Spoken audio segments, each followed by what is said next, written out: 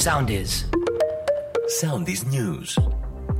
Με τη φράση Κυριακού, ελεύθεροι αφέθηκαν μετά τις απολογίες τους οι δύο γη του καταδικασμένου ως εγκέφαλου της απαγωγής και δολοφονίας του Μάριο Παπαγεωργίου σε ισόβια κάθριξη.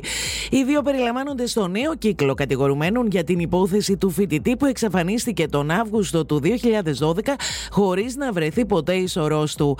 Οι κατηγορούμενοι φέρονται να αρνήθηκαν όσα τους αποδίδονται, ισχυριζόμενοι πως δεν έχουν καμία εμπλοκή στην υπόθεση, επικαλούμενοι άλοθη για την ημέρα της εξαφάνισης.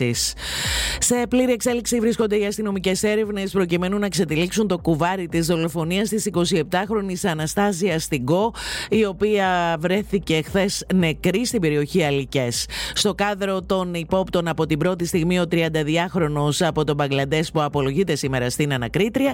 Ωστόσο, οι αξιωματικοί δεν αποκλείουν το ενδεχόμενο να εμπλέκεται και άλλο άτομο στη δολοφονία. Φως στην υπόθεση αναμένεται να δώσουν τα αποτελέσματα της νεκροψίας νεκροτομής που πραγματοποιείται σήμερα στη Ρόδο.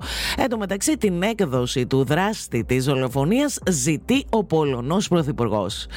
Προθεσμία να απολογηθούν αύριο πήραν οι 9 Αιγύπτιοι φερόμενοι ως οι διακινητές στο πολύνεκρο ναυάγιο Ανοιχτά της Πύλου. Οι κατηγορούμενοι πέρασαν σήμερα το κατόφλι της ανακρίτριας με βαρύτατες κατηγορίες της σύστασης εγκληματικής οργάνωσης, πρόκλησης ναυαγίου από αμέλεια και έκθεση ζωής σε κίνδυνο.